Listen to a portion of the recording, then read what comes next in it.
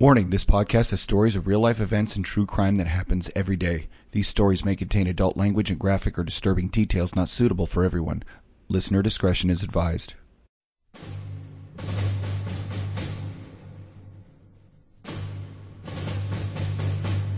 In our society, most people are content to go through their daily lives safely and peacefully.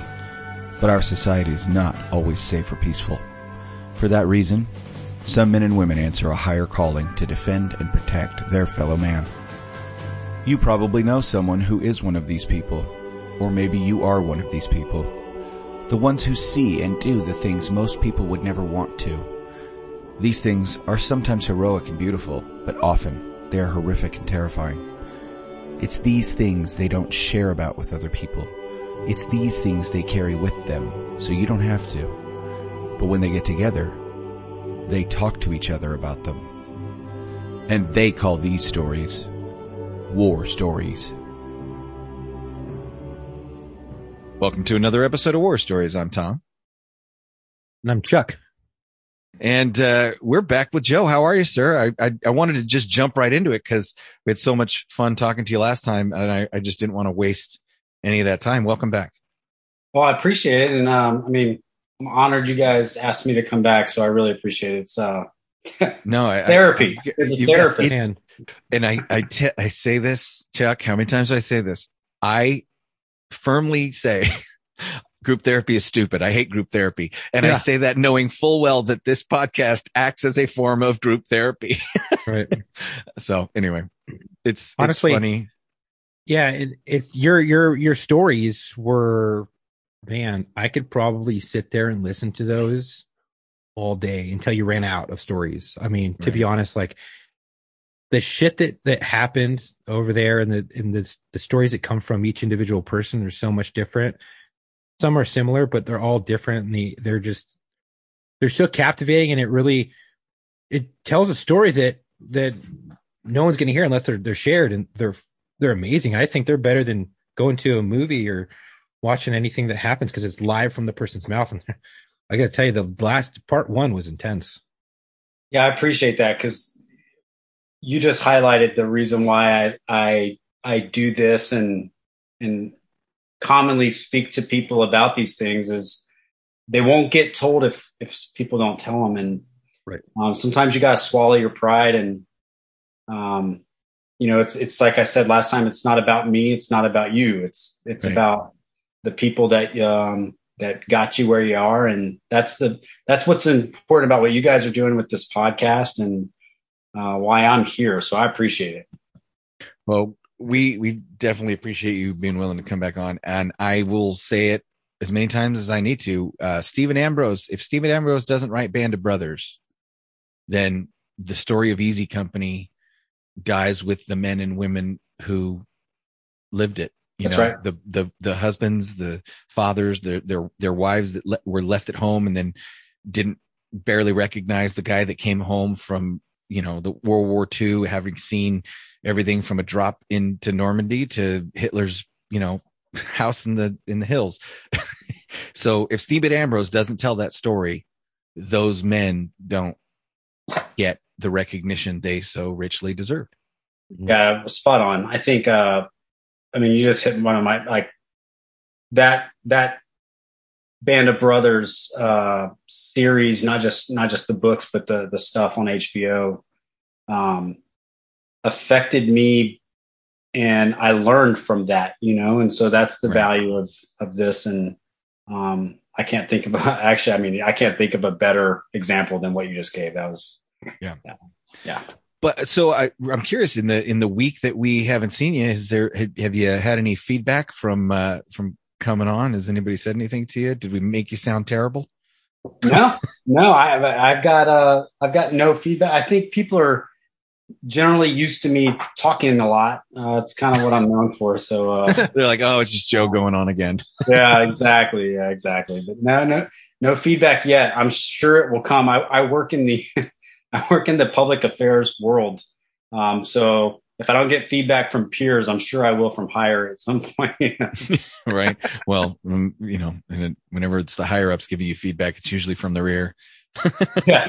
And you know what, though? I think a lot of folks, there's a lot that can be said about the higher headquarters people these days. But typically when I share these sorts of stories, the feedback's almost not the feedback every time is, it's complimentary and flattering. So, Right.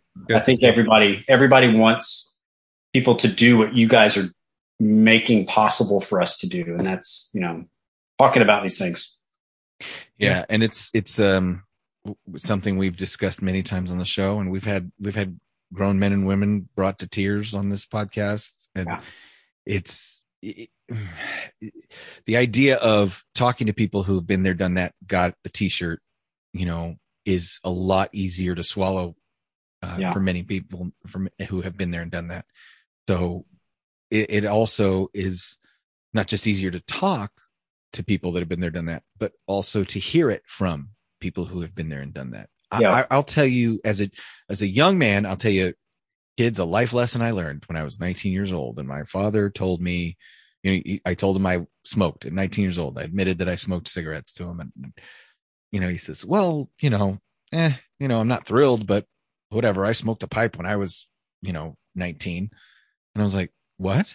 He said, like the corn cob one, like fucking Popeye. Well, but here was the thing. Like my father, my church going, very conservative police officer, LAPD Adam 12 father, admitted that he smoked tobacco, and to a kid who had grown up thinking, that was the devil, or whatever. Right. I thought, wow, my dad actually was a human being before I knew him, and it gave him more street credibility. Right. So as a young man, I realized that if I didn't live my life in front of my kids, warts and all, as best I could, and teach them early on that I've been there and done that. And if you're going to make mistakes, be original and make different ones. Cause mine are old and tired. If I didn't give myself street cred with them, they were going to look at me the way I looked at my dad, which is, the old man's full of beans.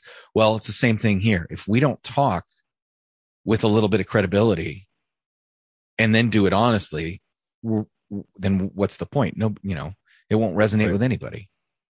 Yeah. I you hit the second reason why I like to do this. And that's, these, the police officer, the trucker, the veteran that's out on the road tonight, hear something that I say and it speaks to them, and they realize that they're, having a normal reaction to abnormal events like I mentioned last time. And, the Gold Star families, and the not more importantly, but equally important to me is the guys on my deployment specifically who didn't get to finish the deployment because they were wounded. That's who I really hope to communicate to. The worst day of their life was the last day that they were there, and they came home early, which affects them. They wanted to finish their mission, right? And they wanted to see it through to the end. And a lot of us that finished the deployment, we got closure. We got to, seek revenge, or we got to accomplish the mission. We got to come home to a parade and a homecoming. And, our wounded guys without legs and arms, they came home and met a doctor, and they've been working on their recovery since the day that they were wounded. So they are in theory still on that deployment. It never really ended for them. Right. And they brought it home with them. They brought it home with them, and they're still dealing with it. And their recovery and their injuries is one thing, but then just the mental fact that they didn't get to come home. I relate it to like our Vietnam veterans, right? They didn't come home to celebrations and mission accomplished, well done. And, I still obviously I, can't talk to the ones who are killed, but the ones who are wounded, it does still affect. They every single time communicate regret, and I always apologize for, getting hurt, and it breaks my heart. And then it pisses me off immediately.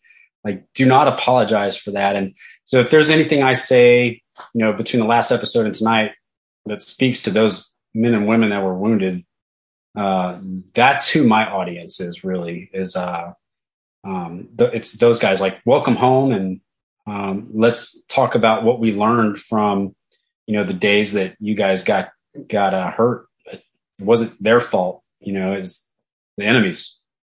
And so that's really what I hope to accomplish. But there's a level of frustration that I can longtime listeners of the show will know that I've experienced, which is the feeling of someone trying to kill you and the overwhelming frustration of not being given the opportunity to kill them back. Right. And it's, Right. I know it yeah. sounds, maybe it sounds weird. Maybe it sounds inhuman. Maybe I'm going to use the same, the old joke. How many Vietnam veterans does it take to screw in a light bulb? You don't know. You weren't there. Right. and so I'd say, if you don't know, you weren't there. If that sounds messed up to you to say, yeah, I experienced frustration because someone tried to kill me and I didn't get to kill them back. I ask you, has anyone ever genuinely tried to kill you? You're If not, no, I'm saying if not, I mean, thanks very much for your input. I'll put it exactly in the file it deserves. Yeah, I'm sorry. Ahead. No, you go ahead. I was going to say, like, not being able to punish the person that was trying to hurt you, maim you, kill you, end your fucking life, whatever way you want to put it. When you're not able to punish that person, whether it be if they fire a round at you or rounds and you're not able to effectively fire back, or you're able to fire back, keep their heads down, but you don't get any hits, or you get hits and the person doesn't go down. So you're not able to end that threat or kill that person. It's very frustrating. Or you get into a fight and, or the person's trying to kill you, but ends up giving up and you can't punish that person. There's that. And then there's also the court of law punishment when these people do these vile acts and they're not held accountable. And you're like, well, what's the point? Like, I did everything right. I followed the law. I did everything according to the law. This person should be in prison and should be in prison for a very long time. And you're telling me you're going to give him a slap on the wrist and let him go? If that, I think, that's the biggest demoralizing. It's demoralizing. And I think that's what we're sucks. talking about is demoralization. Yeah. Demoralization.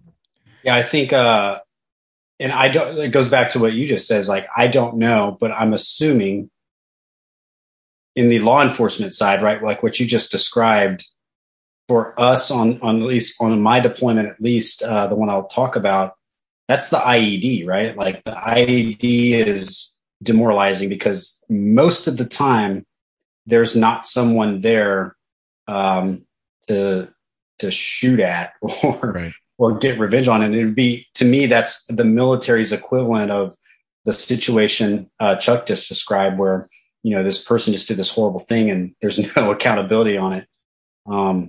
Yep. I think we relate to that and sympathize with that on the law enforcement side very well, because I think, this is a great segue into some of the stuff I'm going to talk about tonight. So tonight I wanted to discuss,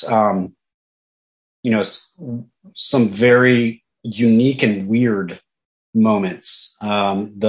Specifically like the times when you want to just. Last time I talked about, the officer's role is to prevent the possession, becoming possessed and seeking revenge. And a lot of times that comes out in an immoral way when you read a lot of the, war crimes that were committed in the past. Right.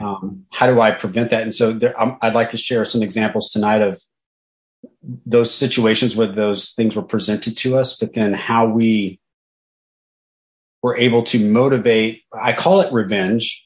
Although a well-planned, thought-out, informed decisions in order to bring that revenge upon the enemy. But I also want to talk about some of the, there's no atheists in a fighting hole kind of stuff, where there's just some unexplainable things that happen on that deployment that I think will probably speak a lot to your listeners, whether they're military or first responders or not, because there's some weird things that take place that I still after 11 years from that deployment, I still can't explain, other than there is a higher power. And I don't want to get religious, but no. Here's the thing. I'm very excited now. First of all, because it's October, it's the month of Halloween. It's the time for spooky stories. Second of all, this tees up tonight because Chuck and I have to record another podcast tonight for our other show. And it's a part two. It's a 2-part series on spooky things and real life events and stuff. So this tees it right up. And so I'm super excited and super stoked.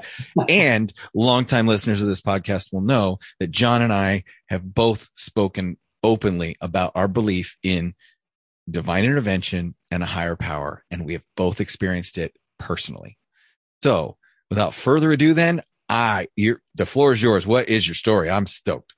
Okay, well, there are several that will kind of weave into the overall theme, but I hadn't thought about Halloween, and so I want to set the stage with. It was 11 years ago to the month that I was in the middle of the northern green zone of Afghanistan, where the cornfields were in full display. So think of like genetically modified stuff, right? These cornfields were 12 feet high. And it's like a corn maze. Yeah, I mean, just massive. And inside them, it's very humid. And so just kind of a funny thing is like, what we decided to do is like, we'd be in the corn a lot and, getting in contact in the corn sucks because the sound ricochets off the corn. So you don't know which direction you're being engaged from. It's also spooky because you can't see past your face. And so one night we decided we were going to have family movie night. It was like our first one. We'd only been in country for less than a month. I love that you call it family movie night. Family movie night. It was one tiny little laptop and as many Marines as you can imagine gathered around, just to have some time. And my dad would always send me Xanarins, jambalaya, and summer sausage. And so I got my first care package in the mail, and we cooked up some food in this giant pot on a giant propane jet boil. We had food, and it was just a little bitty bit for everybody, but we all had the same thing. And we're eating it, and we decided we were going to watch Children of the Corn. Now, let me tell you, this was the dumbest mistake that we could make because we're patrolling in the corn the next day and every day after that. And the little kids were like the children of the corn, super spooky. And to this day, like I can't do a corn maze, like it really freaks me out, but I'm with you. I have no desire to go into escape rooms or corn mazes. Yeah. Literally, I've been or the hay bale mazes too. So I've been there, done that. Have no interest. Real quick.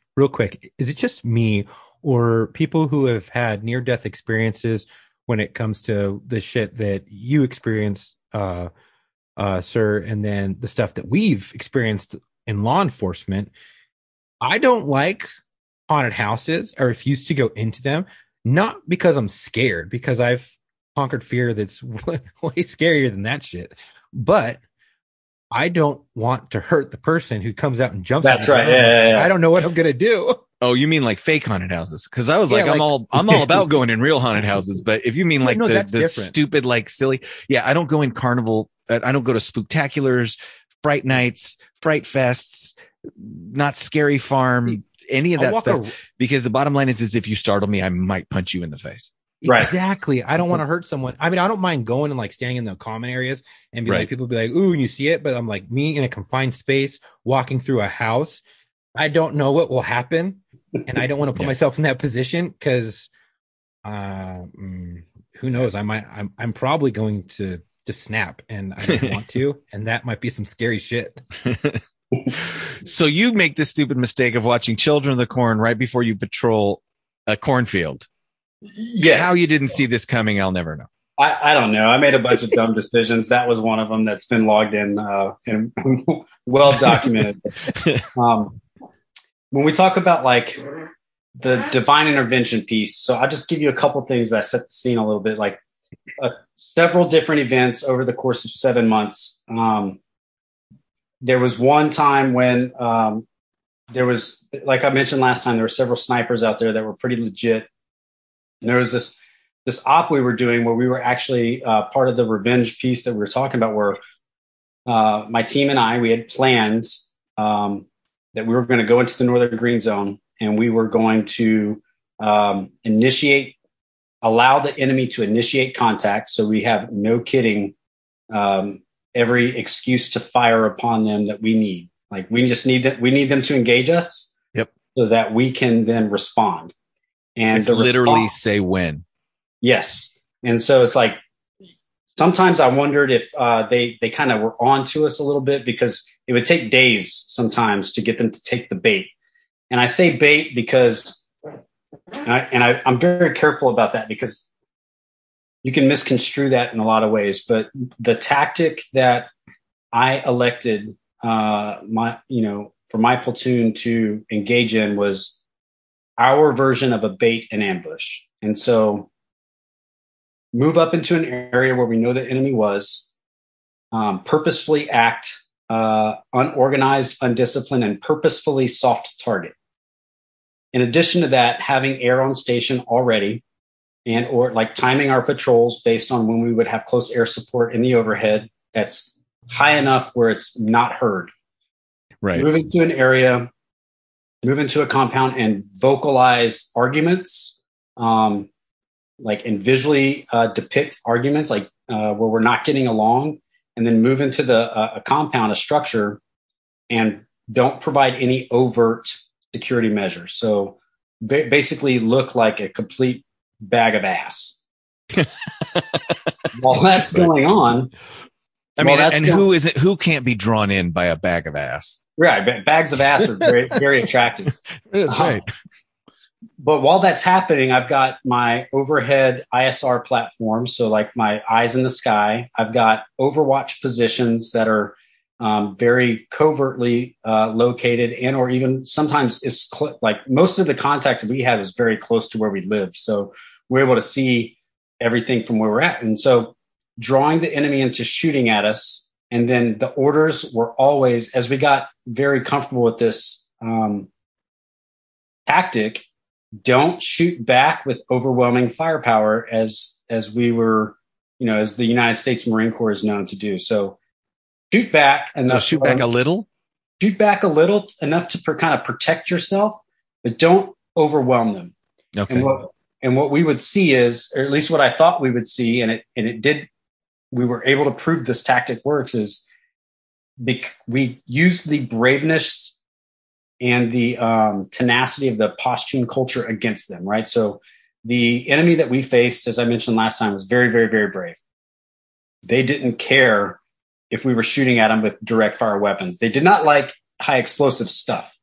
So the orders were go out, get engaged, return fire with your M4, AR-15 equivalent.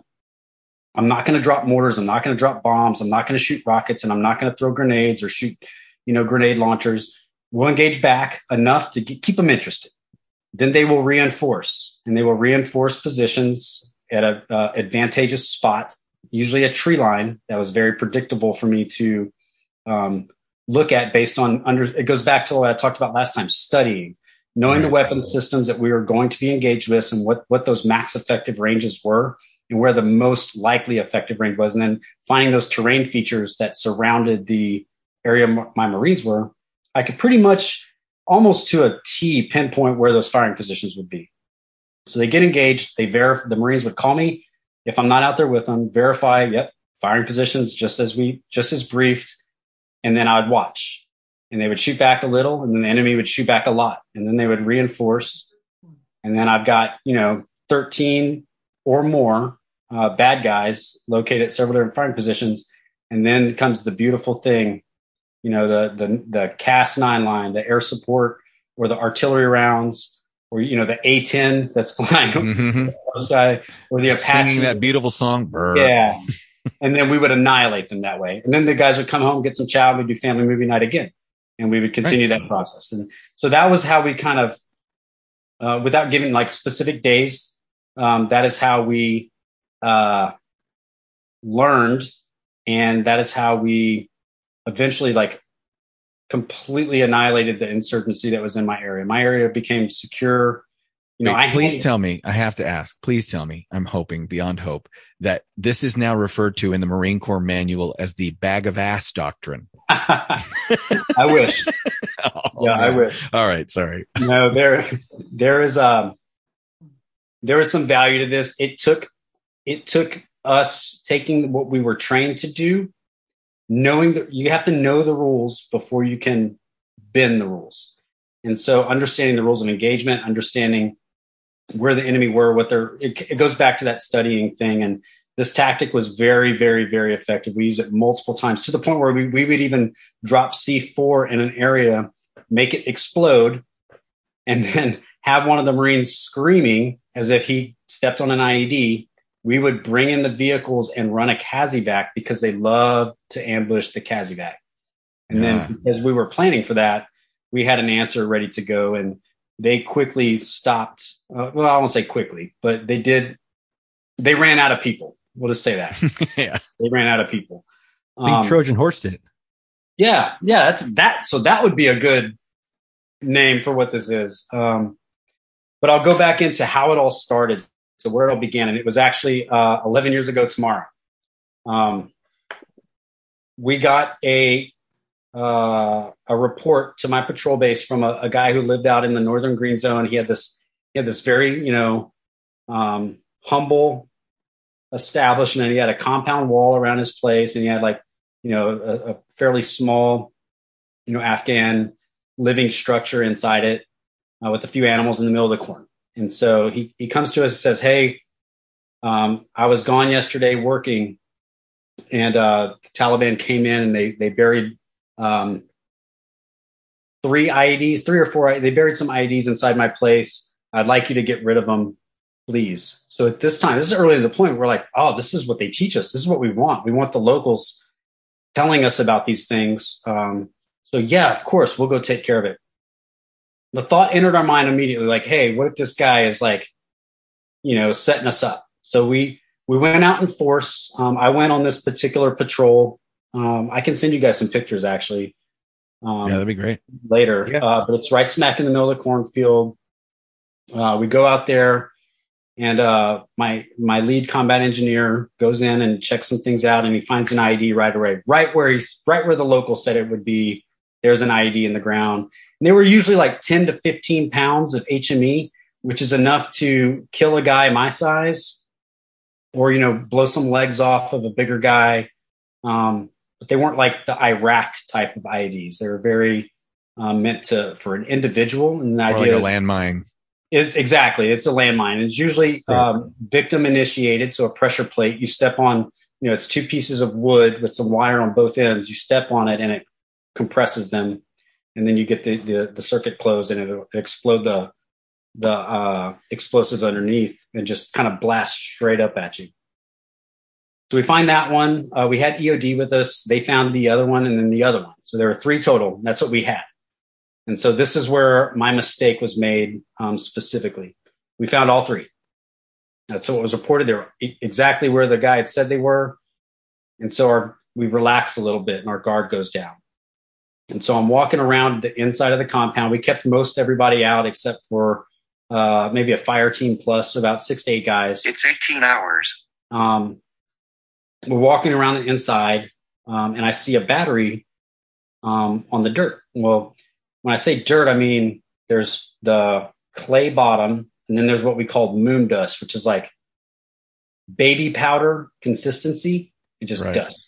And then on top of that, this is the first time we saw there was just hay that had been sprinkled all over the ground. And, our first take is this is pretty normal. It's Afghanistan. Hay everywhere. It keeps the dust from poofing up, and it made sense. But I see a battery, and we've been taught in training, don't leave batteries on the ground because inside they have carbon rods, and the carbon rods can be used to help make IEDs, and they also don't hit on the metal detectors. And so it's like a C cell battery. I stepped off of the path where everybody was walking inside, and I picked up the battery, and I gave it to my lead combat engineer. And I said, "Hey, we see these. We're going to pick them up because we don't want anyone to get these. We'll just try to minimize the market for this stuff." Which is it, right? Roger that, sir. I have this great photo of me handing him the battery. I do it like a little about face, and I step off. He steps exactly where I stepped, and that's when my lights basically went out. So he stepped on the pressure plate that I was standing on. The explosion happens. You can't hear anything. You can't see anything. And really your first reaction, or at least mine, was what happened, right? I mean, I don't know how to explain an explosion inside a compound where the walls are 12 feet high and it's very small. That shock wave goes and hits the walls and comes back. And I mean, the overpressure. Yeah, it concusses you very, very, very quickly. And I remember feeling like I'd been punched in the face by Mike Tyson and trying not to lose consciousness. I don't think I did. And then it snaps into my head, what happened? And I scream out, I can't hear my voice because of the ringing in my ears, and I can't see anything because of the dust. But I scream out for no one to move and start sounding off, accountability. And I hear a couple like muffled things going on. So I'm hearing people, and then I hear the screams. And at that moment, the dust is starting to kind of settle, and I make my way around this spot where I was standing before, and I see my Marine, that lead combat engineer, in the crater of a giant hole. And I learned a lot of things from this particular event. First was it's not like the movies. It's not bloody. There's no blood, as a matter of fact. He's in this hole, and all I see is his femur.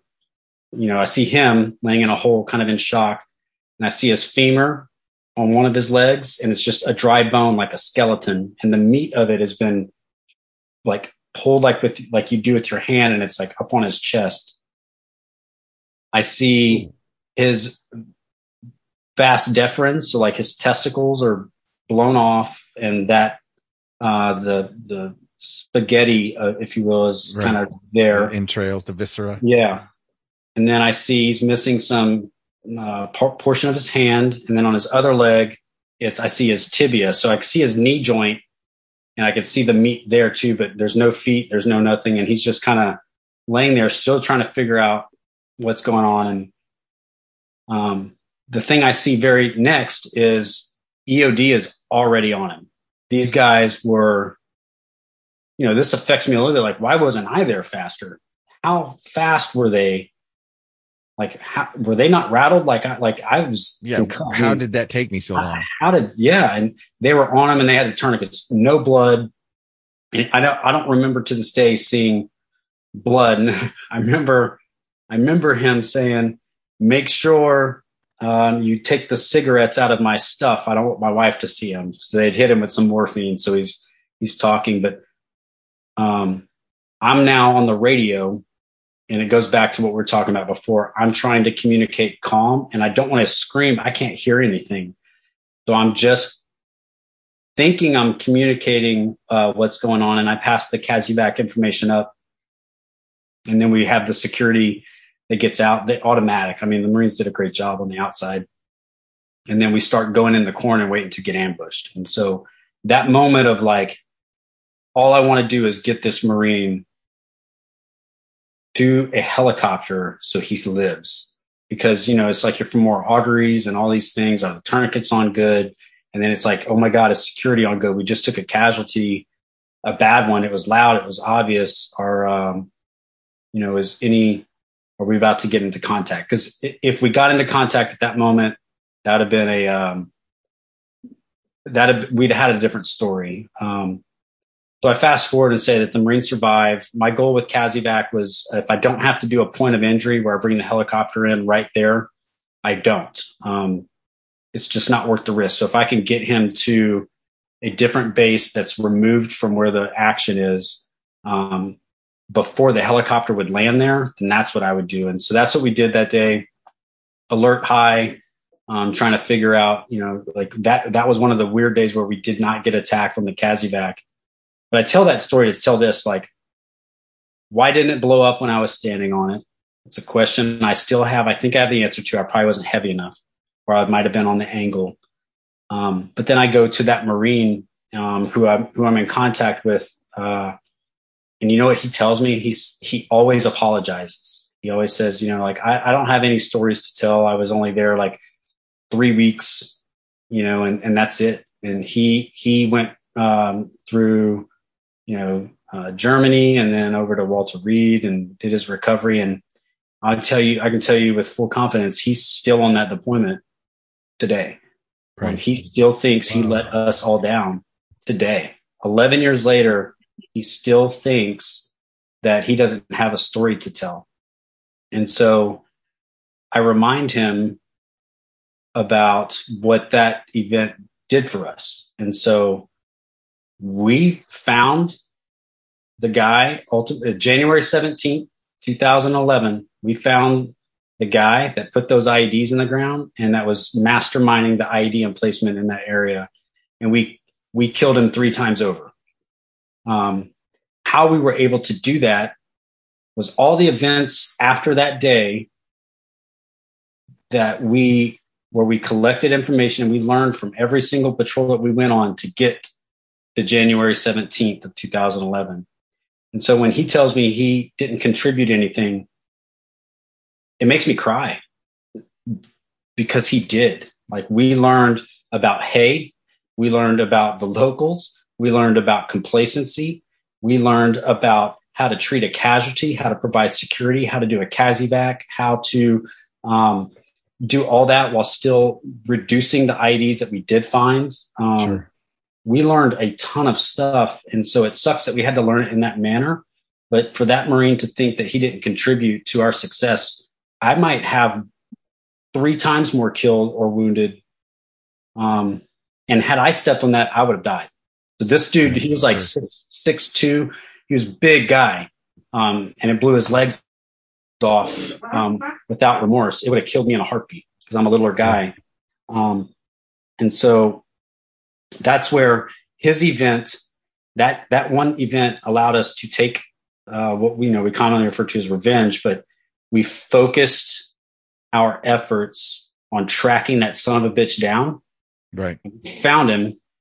And the first thing we did was we blew his leg off. I mean, this is complete, I don't know what it is, serendipitous or whatever, but like, yeah, it's not you're seeking to do it. It's just in the engagement. That's what happened first. And so what happened so sad. Yeah. And what happened on January 17th was, it was that op I talked about earlier where,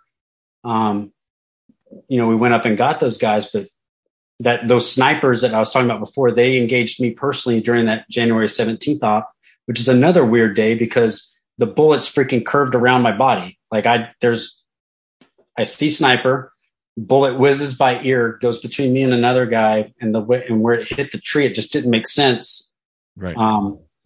But a whole nother thing, but we wind up calling in a close air support mission from a Cobra.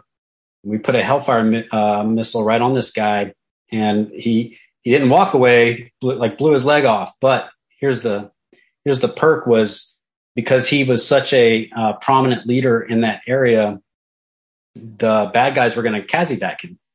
And so their plan was to get him to engage us while getting their leader to safety. So what they decided to do is get him to where they thought they were out of our view. And they were going to use a bicycle pump to pump up an inner tube, and they were going to float him across the river outside of our boundary, which is pretty cool that they knew where that was. So while they're pumping up this inner tube, most ghetto CASEVAC. Oh man, I'm telling you, these guys were amazing. They were amazing. Like a bicycle inner tube, or like a goddamn Bugs Bunny cartoon. No, think about like like a Band-Aid plugging up a hole. No, man. Think about like sledding down a mountain on a tube, like one of those kinds of tubes. Yeah, the big ones, inner tubes for the truck tires and shit. Yeah, and so they were pumping this thing up, and then one guy would get tired, and the next guy would jump right in and do it. And no, I got this. You take a break. I will pump. Yeah. We're watching this whole thing like. Well, I'm not. I'm out there, but my CO has got our eye in the sky watching, and we have an airplane that's very high up that they couldn't hear. And they're watching this, and they put another Hellfire missile right when everybody kind of got around the inner tube, right smack in the middle of the inner tube, and got them all. That was the last day we were shot at from that area for the rest of the deployment. So that's that event, but I think there's so many morals to that story. It goes back to what we were talking about at the beginning, where our wounded folks, unless there is engaged leadership after the war, those people are still at war. They're still there. They're still living it every day. Every time they go to therapy and get a new prosthetic fit, or every time they want to have a child, or every time there's ghost pains when they think their legs are still there and they wake up in the middle of the night and realize like their foot hurts, but they don't have a foot. Right. That's the world they're living in. And it's our responsibility as the ones who survived. We survived because of them.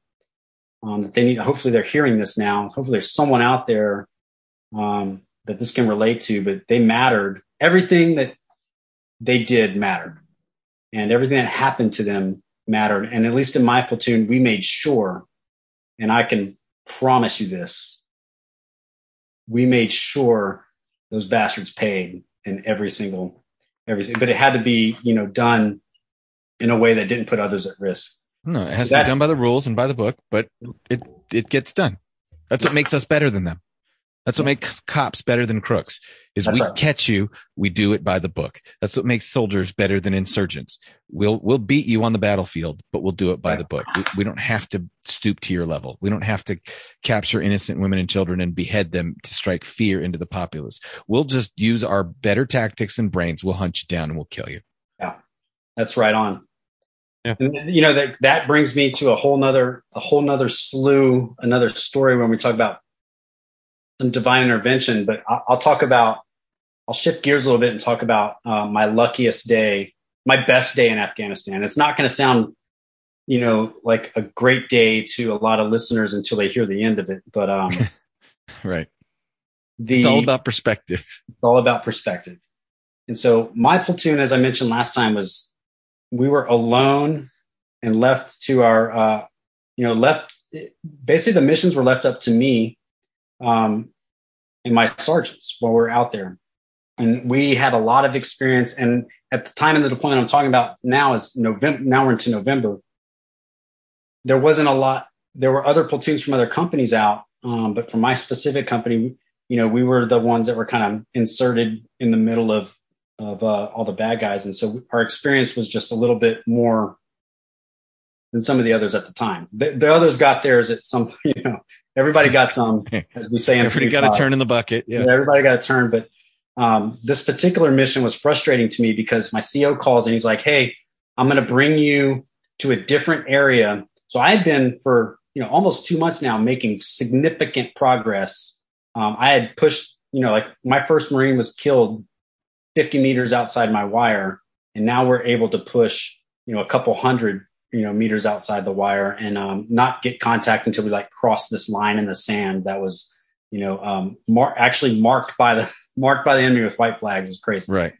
We're making all this progress, and I get told, "Hey, we're going to pull you. We're going to send some guys out to secure your patrol base to keep it, but we're going to pull you to this whole other area, and you're going to clear it." And this is like when you talk about I don't want to compare it to Fallujah because it's not like Iraq, but we're going to go house to house clearing through this area.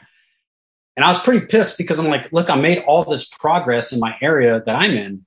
I'm going to leave it for a couple weeks and come back, and all the progress I made is going to be gone.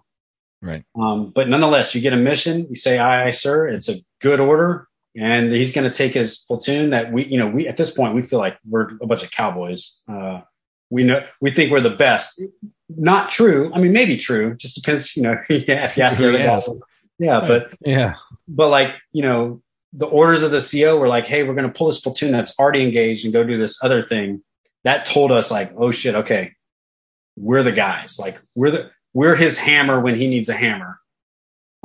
So off we go. And so it's we're one day into the clear. We occupy a couple compounds and hold down for the night at a phase line. The next day we wake up and we're going to continue to clear. And so what happens right up front is we'd already found 13 IEDs the first day. I think we were up by the second day, we're up to 20 something. They were everywhere. Wow. We take a compound and I move my snipers to the roof to get overwatch. We got security on the downstairs areas, but I've got snipers at an elevated position. Makes sense. And they're looking for enemy movement and so on and so on, and doing counter sniper. One of my snipers is looking into the green zone. He thinks he sees something, and he literally turns to look down at me. And the second he turns, he takes a round in the back of the head. Oof. It hit this Kevlar. It would have hit him right here. It was a well-aimed shot. Yeah. The round goes through his Kevlar, rides the top of his head, and then goes out the top of his head Kevlar, knocks him down, knocks him unconscious. The dude lives. Still got that Kevlar. Wow. PPE works. We get him down off the roof, and he's pale, but he's pissed. I mean, he wants to get back at him. But we run that CASEVAC. Day one, day two's underway. We're continuing our clear, finding IDs along the way. And, the way we're running these patrols in this urban areas, I'm trying to run normal patrol formations that we were comfortable with and trained for in training, which became very, very, very difficult because if you're not sweeping with the metal detector, you're rolling the dice. And so using my combat engineers to walk point. So just a real quick shout out to the combat engineer community. I think history should and will remember the combat engineers as the heroes of Afghanistan. I mean, like they're walking point in a literal minefield with a metal detector meant to detect IEDs and mines that have metal in them. Right. We only found 7 of my 67 finds with the metal detector. The rest were with your eyes. And so it was really just like a security blanket, but I try to run dual points. So 2 engineers in the front so I can walk attack column and clear as we need to. And so we're clearing through. Sir, real quick. Yeah. Do you think that, because I was, amphibious assault vehicles and crew chief on a Mark 154 line charge killing kit. Now they pulled a lot of us out of, they said that no operations were going to happen in Afghanistan with tracks due to the basic terrain in the mountainous regions because we would skyline ourselves because we're too slow. But in situations like this, where you have massive minefields, do you think that those would have been utilized? So yes and no. Yes and no. So I think in this particular example, and most of where I was at, the urban area was so tight and congested, you wouldn't have fit. You could barely fit a Ford Ranger, through some of these roads. However, though, and not to get down a rabbit hole, we did do an operation in December called Outlaw Wrath, and we brought in some ABVs and we shot 54 MICLICs during that deployment to clear all the mines out. And so there were areas where that would have been useful. But I can tell you this, I mean this from the bottom of my heart, I would have given my testicles to have a track, an LAV, or a tank, just one, because the confidence it would have given us to walk behind and employ the way that I'd been trained to employ them as a machine gun platform.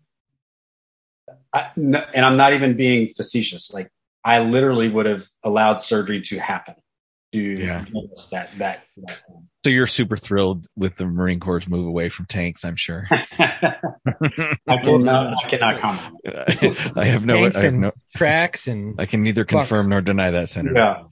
I know this. When we had those MICLICs and the ABVs and just the engineer community, oh my God, my head still hurts from the amount of explosions that occurred. But I digress. All in that day. So we got my sniper shot. We're clearing. We're finding IEDs. We're reducing IEDs. Almost like we are EOD. You know what I mean? Like we stopped calling EOD because there was just too many. So we got to the point where we'd take a quarter stick of C4, put a time fuse in it, drop it on top of a pressure plate, and walk away and let it explode itself. The risks with that are if it wasn't a pressure plate or as a pressure plate that was also a command wire, it was just risky, but that's how most of them were. And that's how we dealt with it. So we're walking dual point. We're going through this little like compound that has some pomegranate trees. And there was a hole in the wall where the Brits had blasted a hole to move through, which is common tactics in Sangin, because if you're taking the alleys, you're an idiot, because that's where all the IEDs are. But when you blow a hole in the wall, it creates a lot of dirt rubble. It's a great place to hide one too. And so my new lead combat engineer is sweeping the hole, and he goes through it, and he just gets kind of picked up off the ground and put back down. So it's what we call low order IED. So it's a 50-pound charge, which would have pink misted him in seconds.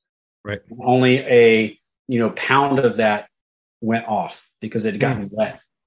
And so didn't break his ankle. A lot of times they'll break your ankle or, fracture something and not blow your appendages off. But in this case, it just kind of like the earth lifted him up and set him back down nice and gentle.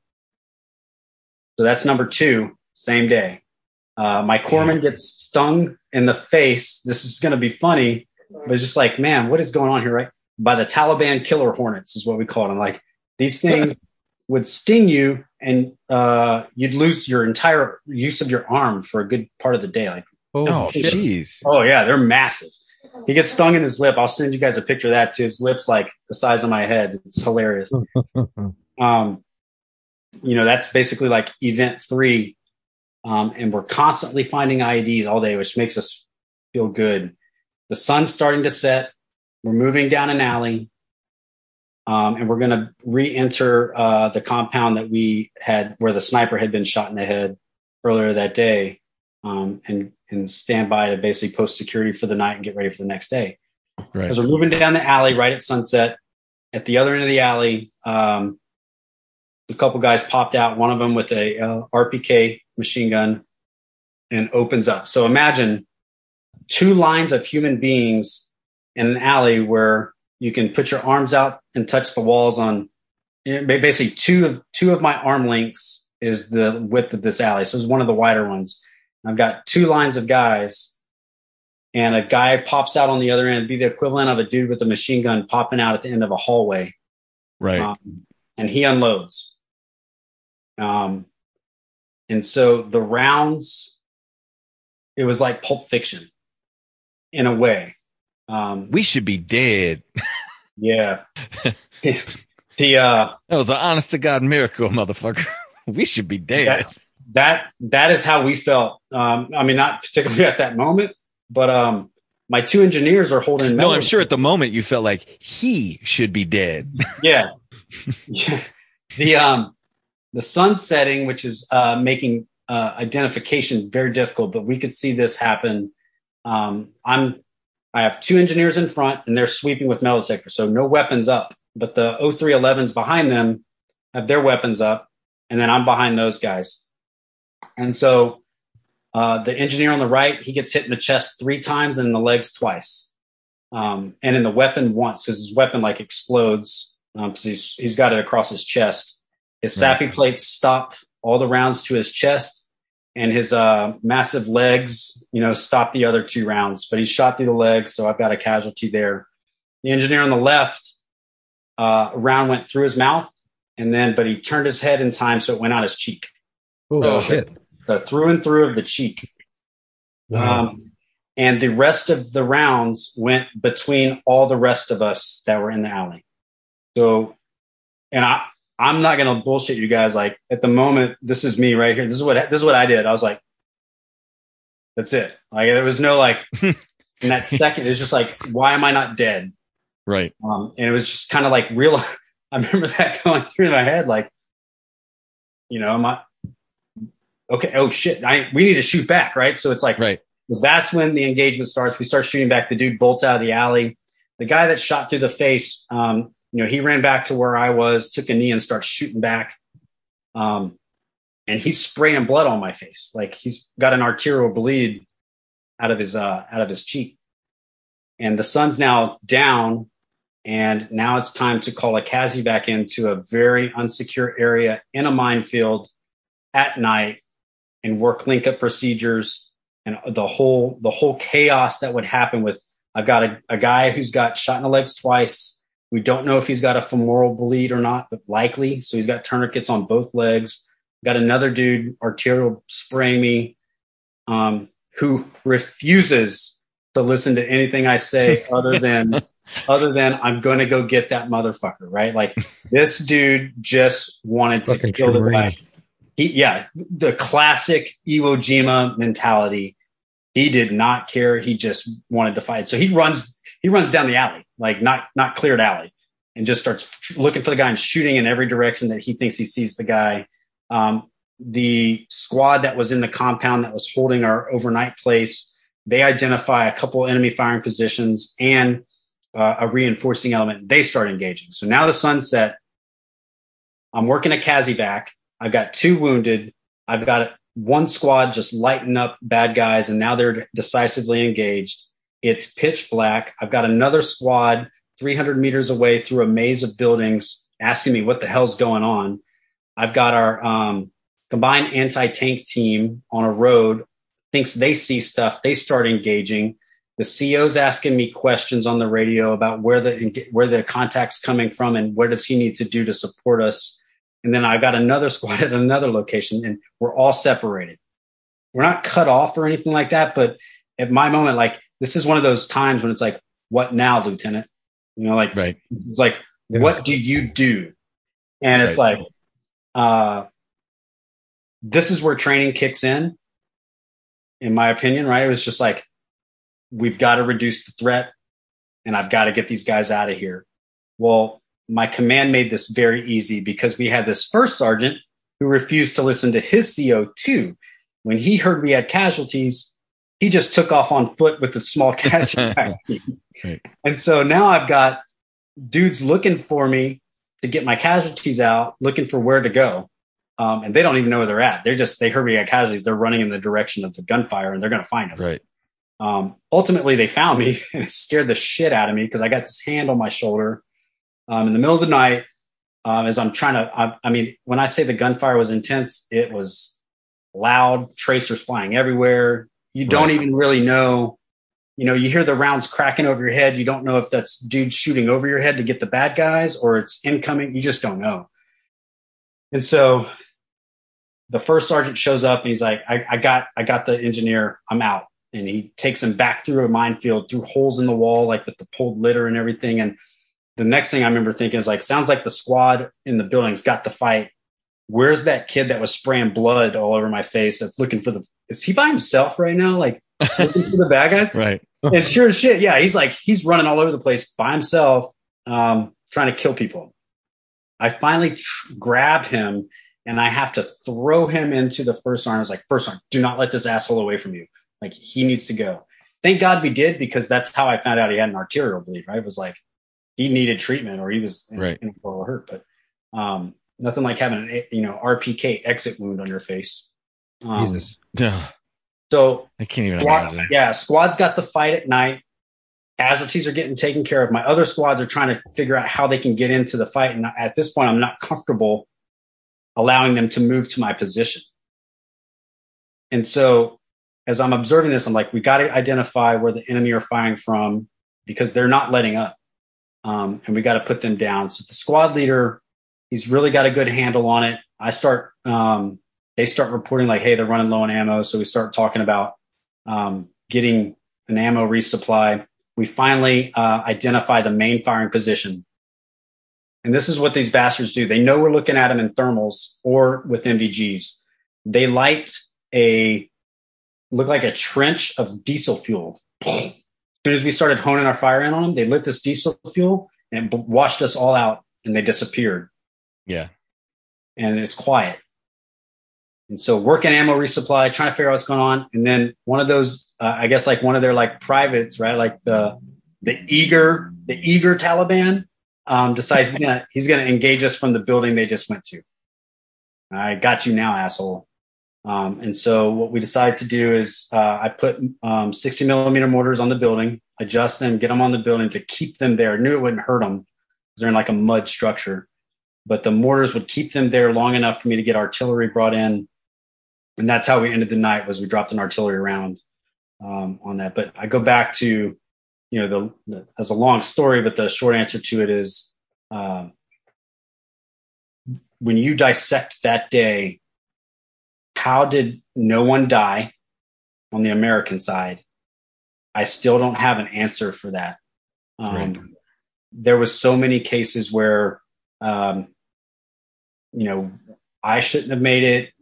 How that guy gets shot through the face. Oh, by the way, it made him even better looking. So he was like a model or something before he joined the Marines. And this little scar he's got, a tiny little scar. This dude is a good looking guy. Permanent dimple. Yeah, it's a nice little dimple, but pain is temporary. Yeah, glorious forever. Chicks dig scars. He was awarded obviously a Purple Heart, but there's a Lance Corporal with a Bronze Star, rolling around now, and meritorious combat promotion. And the great thing behind, like, for your listeners who, what makes America great, that specific Marine that was shot in the face, he was homeless before he joined the Marine Corps. He raised his brother He did not have a good family structure. He shows up to fight with us in Sangin. He volunteers to go back with the next unit to fight in Sangin again. He was a Lance Corporal at the time, high valor award, gets out, gets an MBA, gets a degree, then an MBA, starts his own company for veterans, or starts his own company, and then starts a nonprofit to employ veterans in the construction business. So like, you want to talk about returning quality citizens? Like, oh yeah, that's America right there. And he and I are good friends. Let's give his charity a plug. What's it called? Veterans Builder Group. Yeah. There you go. So if you're inclined to make a donation, I'm sure you can find Veterans Builder Group online and make a donation to their charitable organization. Or if you are looking for a way to get yourself some help and better yourself, go for it. I mean, if you're a fantastic human being. Yeah, that was my story for the night, really. As I've got hundreds of these. They all center around love. I think,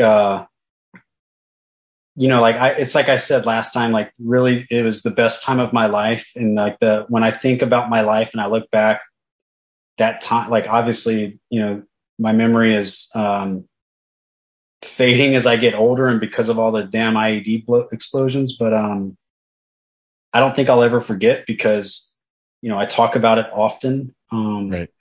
Even when it's painful, there's been times when I've given these talks before and just broke down in tears and, people like that because it's emotional, but there truly, like all those cliche sayings, like, and even Bible verse was like, there's no love greater than this. Like that's true. Yeah. These guys and gals, and you can never, when we, watch the news and we learn about the state of America and all this stuff that's going on in the world, it frustrates me and pisses me off too. And then I'm quickly reminded that, like who I served alongside, they're going to have children and the American spirit will always be there. And yeah, it's just, yeah. I got to say one thing. No man than this, that a man laid down his life for his friends, I believe is the one you're referring to. It's right. John 15:13, and it's completely true. Right. Yeah. I got to say one thing, that devil, he has the spirit of Chesty Puller and Barcelona inside of him to fight on like that after being injured like that. And just that spirit lives on in him. And that's pretty awesome. And then I have to say this, I posted this today and it was a Thin Blue Line post and I put the blessed are the peacemakers, but Matthew 5:9, blessed are the peacemakers, for they will be called the children of God. And I think that really hones in on that day because you guys are peacemakers out there and you were the children of God that day. And we talk about, not to get super religious or anything like that, but talk about divine intervention. That right there is divine intervention. Right. It wasn't your day. You guys should have been dead, but you weren't. Yeah. Because you were blessed. You're peacemakers. Yeah. Chuck, how I view that is like, this is what it did for me. So I can't speak for everybody, but days like that made me insanely, I'll say it, brave. I was no longer, I got the feeling out there that I will not die. And I got that feeling not because of pompous or, ego or confidence, but because there were too many near misses. There were too many times when I should have bit a bullet and I didn't. And I can give you guys multiple other occasions, but what I'm trying to get at here is I don't know what my purpose is. It could be one of your listeners hears this. And the reason I survived is that like, maybe my son grows up to do something that's like pretty close thinking, but maybe it's some seed that gets planted in your audience. That's why I always say yes to these. I survived for a reason. And while I was out there, I knew that I felt like a superhero, as many of my guys did as well, where if we're meant to go, we're going to go because our mission in this world has been accomplished. Whatever that is, it could be something as little as just planting a seed or watering one. So I don't know if I'm getting into too deep of stuff, but I definitely felt like, and I've lived my life like that since, where I feel indestructible because if those things didn't kill me, I've got some kind of protection until I accomplish the thing that I'm meant to accomplish. And then once I've done that, I'll punch my time card out, and I believe I have no control over that. There's just, I can't explain it any other way. Well, I mean, you can speed it up for sure. But if you let the natural course of events take if it's not your time, it's not your time. That's right. That's exactly how I feel. And, like this guy, like the guy we're talking about, he's come back and he's done some great things. But you don't have to do great things to make an impact either. Like, you can just be you and make an impact. I'll give you another one with him. Like, he came back to me after being shot in the face. And then we got into another pretty bad ambush, like almost right away. He's like bad luck, but he takes his metal detector like a freaking Spartan spear. You guys got the helmet on, right? And he freaking chucks this thing at a enemy fighter and nails him with. Awesome. So Shit. Yeah, he's been credited for wounding an enemy with his spear chucking abilities. There's no quit in that guy. Yeah. Well, so Joe, as we close, I want to give, if you have another person you'd like to dedicate your episode to, I know you had somebody for last week. If you have someone else, we'd like to give you the opportunity to do that. Yeah, I would like to dedicate this to Robert Kelly and his family. John Kelly. He is one of my good friends from infantry officer course. He was killed by an IED just as about the time that the stories that I discussed with you guys occurred. And then if I could do another one, Will Donnelly. I found out both of my good friends were killed, but I found out they were killed weeks and weeks apart, but I found out on the same day when I got back from this mission.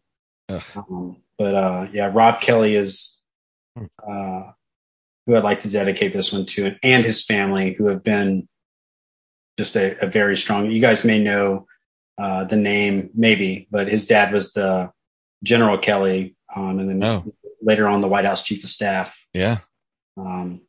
So he was just a great. And I remember reading an article saying General Kelly's son had died in combat. Yeah, he was. He's one of my good buddies, and I feel for his family every single day. So and his widow, who is, they live right down the street from us, and I guess just all the fallen of 3rd Battalion, 5th Marines during that deployment. Everybody's got their stories, and I hope they come out and tell them. Yeah, we're happy to hear them. I wanted to, I just want to say rest easy, brothers. We got it from here. But also wanted to take us out on a fun note. I posted this on social media. And we end on down notes a lot, but I wanted to bring this up because I thought when I read it, it was posted by a friend of mine who has been on this podcast, who is a Marine veteran and also a police veteran. So he posted this, and as I was reading it, I realized, we always talk about we may not be on the same team, whether you're Air Force or Army or Marines or police officer, firefighter. We all have our little interdepartmental rivalries and branch rivalries and all that kind of stuff. And like we say, not on the same team, but all on the same side, right? So I wanted to read this because I read it and I thought, okay, this applies just as much to military friends as it does to police and firefighter friends. So here's what it is. The difference between civilian friends and military friends, and you guys can tell me if this resonates with you. Civilian friends tell you not to do something stupid, but military friends will post 360 security so you don't get caught. Civilian friends call your parents Mr. and Mrs. Military friends call your parents Mom and Dad. Civilian friends hope the night out goes smoothly and hope that no one is late for the ride home. Military friends know some wild stuff will happen and set up rally points and an E&E route. Civilian friends bail you out of jail and tell you what you did wrong. Military friends will be sitting next to you saying, that was pretty fun. Civilian friends borrow your stuff for a few days and then give it back. Military friends borrow each other's stuff so often nobody remembers who bought it in the first place. Yes. Civilian friends listen to your relationship problems and hope it works out for you. Military friends will listen to you over a long, hard road march and help you straighten it out better than Dr. Damn Phil. Civilian friends know a few things about you, and your military friends could write a book with direct quotes in it. Civilian friends might try to hit on your girlfriend behind your back, while your military friends will most definitely hit on your girlfriend behind your back. Civilian friends would knock on your door. Military friends walk right in and say, I'm home. Civilian friends will wish you had enough money to go out at night and are sorry you couldn't come. Military friends will share their last dollar with you, drag you along, and try to work free drinks all night, then drag your near lifeless body back to the barracks. Civilian friends want the money they loaned you back next week, while military friends can't remember who owes money to who after taking care of each other for so long. And civilian friends will tell you they'd take a bullet for you, but your military friends will actually take a bullet for you. So I wanted to highlight that, because as I read through that whole thing, I thought of my law enforcement family, and I thought of, Matt on the locker room and Chuck. And I think of that close knit bond that we all developed going through the police academy, the fire academy, seeing human tragedy professionally, not because, oh shit, something terrible accidentally happened in front of me. No, like I signed up to go do something where I knew I was going to see the worst of humanity on a daily basis. Yeah. And this asshole standing next to me, yeah, he did too. So automatically we have a whole different bond than anybody else on the planet. Yeah. And it's one of those things where, we get young listeners and stuff emailing us that they hear these stories and they decide to join the military, they decide to become a cop, or they decide to become a firefighter. And let me tell you, man, while I put my hand over my eyes sometimes and think what it's going to be like for you coming into this climate, this world, this society that we have as a cop, a firefighter, or a military man or woman, it's going to be a fun ride. Yeah. I've got two things to say before we end. One, to piggyback on what you just read from the post earlier today, but your civilian friends will say that they're there for you and want to hear about your problems if you're having them. And when you call, they'll be like, "Oh, sorry, I didn't know that you called," or straight up ignore your shit.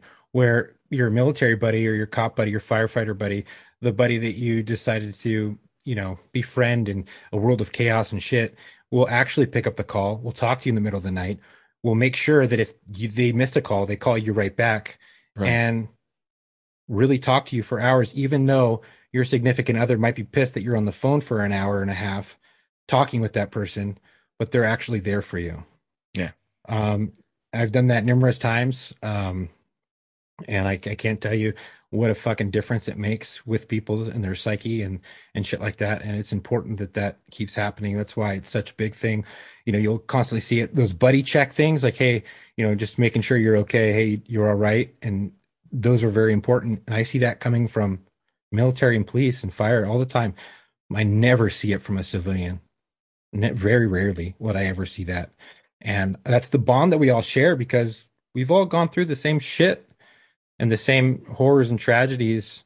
May not all be the same story, but they're very similar in a lot of different ways. And we all signed up for something greater than ourselves. That's right. Yep. Number two, for all you out there who want to support us, please go to our website. It's warstoriesofficial.com. It's on our link in our bio. Store is. Yeah. It says website on it in big bold letters. I fixed the link. It was broken for a minute. Figured out it was fixed, or was broken. Fixed it by a listener. So it is up and running. Please go there if you want to support us. You want to sign up there and get special episodes.